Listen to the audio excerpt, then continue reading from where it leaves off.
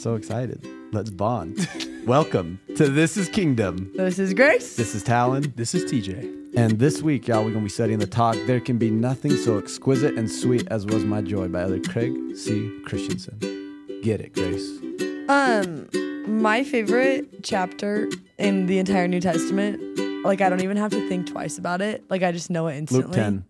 No, close. Dang it. We're close. That was close. 5 chapters Luke too 15. early. Luke 15. I win. Luke 15. And this is why. It starts out, it's like three such good stories. That's why they're insane. The lost things? Yes. I thought that was Luke 10. I was thinking that. Okay, it is. It's the lost things. It's the lost things, which I love even more because then it makes me think of like the Lost Boys, which is kind of cute.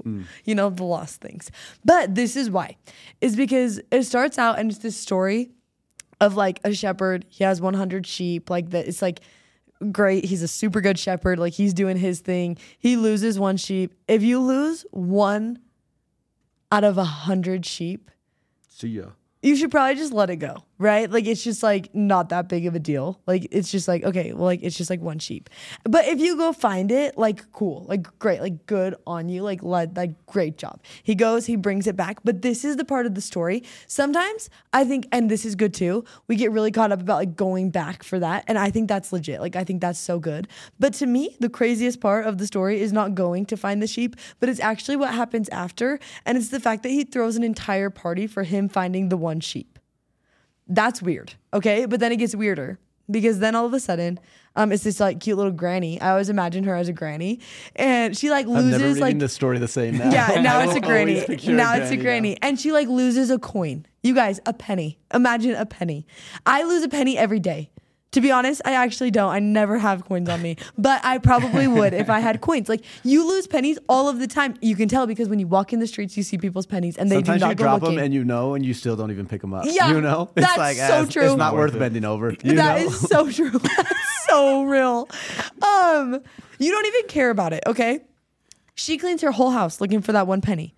You guys, Talon won't even like reach down to grab a penny when he drops it, okay? And she's cleaning her entire house. She is sweeping under the couches. She is like absolutely going crazy looking for this penny, which is cute and wholesome. And like in your head, you're like, you are psychotic a little bit, which is wholesome. But the craziest part is that after, when she finds the penny, she actually invites all of the neighbors over and she's like, let's celebrate. Like, this is crazy. This is so exciting. Can you imagine that? Like, if your I neighbor literally was texted thinking you, of the neighbor. It's like, wait, what? you're like, they're like, hey, I Like, I found ain't a going penny. to that. Yeah. Do you want to come celebrate that I found my penny? You're like, dude, Weirdos. you're like, yeah, never talking to you again. Like, that is weird. You do not celebrate something like that. Like, that's crazy. And then even more so, the boy that pretty much looks his dad in the face and says, I wish you were dead. Like, give me all the money as if you died because I couldn't care less about this relationship. Like, then leaves and then blows all of the money, which is an insane amount of money. And then is living with pigs and then comes back, which all of that is crazy. You can take whatever you want out of that. But today, let's focus on the fact that when he gets back, his dad is like, I'm not just going to throw a little party. I'm not just going to welcome you back in. I'm not going to take you as my servant. But no, let me literally throw the party of a century for you. Like, let me pull all the stops out. Like, let me go crazy for this party. And here's the thing is that we read over the party part like it is not the biggest deal, but that's insane. That is crazy to celebrate things like that with a party. And it made me start thinking, why do we forget that repentance is supposed to be a celebration? Coming back, being found, that is actually supposed to be a celebration. And here's my hot take. There are few people that see it as a celebration. That's so good. I'm just like chewing on that right now. Can I tell you what I'm thinking? Yeah. I think when we're the person coming back, we're so worried that the reaction is going to be people getting mad. Yeah. At us, you know? And I think it's because maybe that happens. Maybe like in school at some point you did something wrong and you got caught and you got in so much trouble and like all these like issues followed, you know? Or maybe at some point you were like playing a sport and you like slipped up and you had a coach that like lost his mind and like tore you apart. I think we take those interactions and we put them on God and we like pin him with that because imperfect people in our lives did it. But I think God would like want to scream from the rooftop, I'm not like your coach. I'm not like your teacher. When you come back to me, I party. I just love thinking about celebration or repentance as a celebration right now. That's like, I'm just like taken back from that thinking. But when I think of back on like the times of my life when I did repent, those moments did feel like a celebration. I don't think in the moment I thought of it like that, but like looking back, I'm like, whoa, like that really was exciting. Like that was a fun. turning point. Yeah, like that was something to look forward to. I mean, but we never look forward to repenting. We're like, oh crap. But that's what I'm saying. That's like what I've been thinking about this whole talk is that I'm like, why aren't we? You know? Like, why do we not look at repentance and be like, oh my gosh, like there is about to be a party in heaven. And I think you're right, Tal. Like, I think that like we are so conditioned that like when you screw up, there's a consequence. When you mess up, there's a big consequence. And we labeled the consequence as repentance on accident. And I don't think it happened on purpose, and I don't think it was intentional, but I think subconsciously that has happened in our heads, that repentance means consequence. And that like, and maybe sometimes when you have repented, maybe there also like, let's be honest, maybe there has been a traumatic experience and maybe you did repent and you got in trouble and maybe like that could be real. But like, I just do not want people to forget that heaven is celebrating. Like, even if it doesn't feel like people on earth are, Yes, that's heaven so is good. celebrating. And we're not even making that up. It's like scriptures. Yeah. Scriptures say that. Look, I'm just looking at DNC 18 right now, right? Remember the worth of souls is great in the sight of God. How great is his joy in the soul that repenteth. And then later, if your joy will be great with one soul to come to the kingdom of the Father, how great will be your joy if you should bring many souls. I mean, it's a lot of joy. Like, it's a lot of happiness that Heavenly Father is feeling and experiencing as we turn to him. And I think sometimes we might get it wrong. And not to say that there's not a balance with this and we have to be temperate and everything, but just with, thinking of Christ and his atonement, I hate the mentality of like, oh, because I did this, like I added to his, well, I don't know. Maybe that's a hot take, but you know what I'm saying? Like, I hate the thought of like, oh, like because I did this, like it added to his pain, or like added every time I do this, it adds. And I'm like, no, you're not adding anything. The work is done. The price was paid. Done. The price has been paid. It's just up to us now. Are we going to experience it with him? Are we going to go and have that party? Like, are we going to go and experience healing and forgiveness? It's not about us adding to his pain anymore. Like, it's done. Like, I wish we all felt that more. Well, what I'm thinking while we're talking about this, and I think it's important to understand, is that sometimes the earthly reaction and the heavenly reaction might be very different.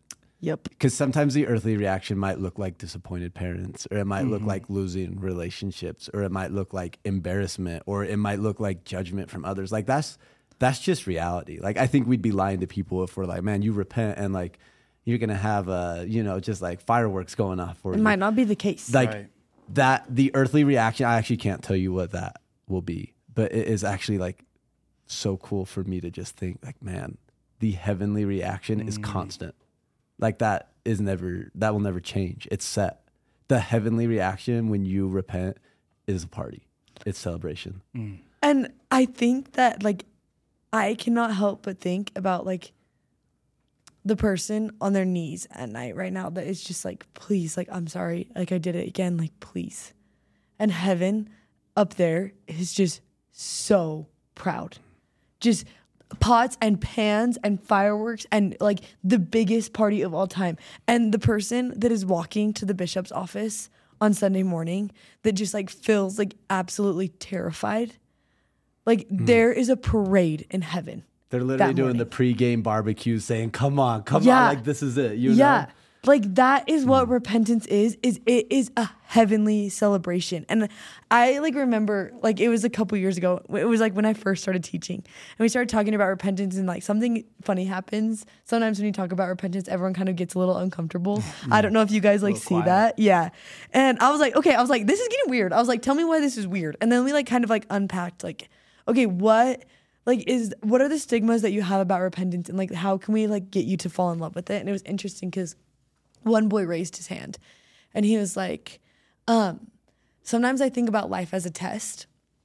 And when I think about life as a test, repentance means that I'm failing. I'm falling apart. Like the test isn't going well for me. But sometimes I think about life as a chance to become something more. And that means that means when I repent, I'm growing.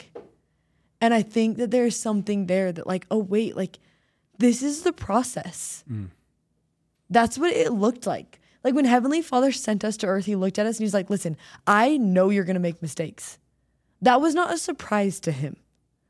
He's not like, oh my goodness, I didn't see this coming. He's like, oh wait, like I actually thought you would mess up. Like it's not about the mistake. It is about what you do after the mistake. You know? Yeah, I'll never forget. And I've said this before on this, and I'll say it again, probably because I love it. But he looked at me, he's like, dude, I just want to be in the Hall of Fame of repenters. And I'm like, oh, like that's the goal. Like the goal is not I'm going to be perfect. Like the goal is not I'm going to be flawless. Like the goal is I'm going to be so dang good at repenting. And how many of us are like, I want to be the person that never repents? You know, like that's my goal, is to repent as least as possible. Yeah, and if you can do that, just like live like in your room and never leave. Yeah. But then if you do that, yeah, you still need to get better. Yeah. You know? Yeah. Like, wait, you're like missing the purpose of repentance. Grow, you know?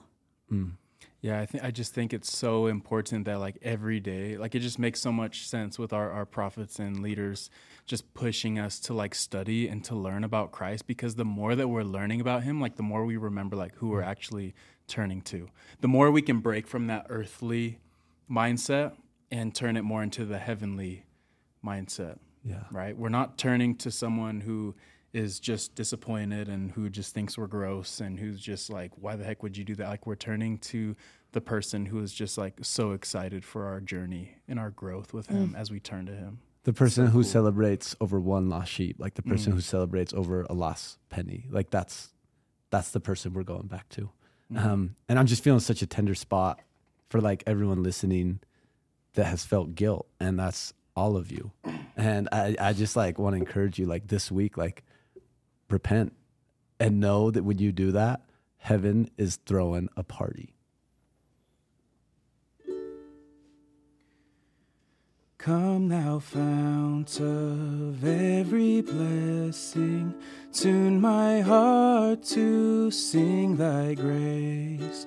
Streams of mercy never ceasing, call for songs of loudest praise. Teach me some melodious sonnet, sung by flaming tongues above. Praise the mount I'm fixed upon it, mount of thy redeeming love. Praise thy mount I'm fixed upon it, mount of thy redeeming love. See you next week.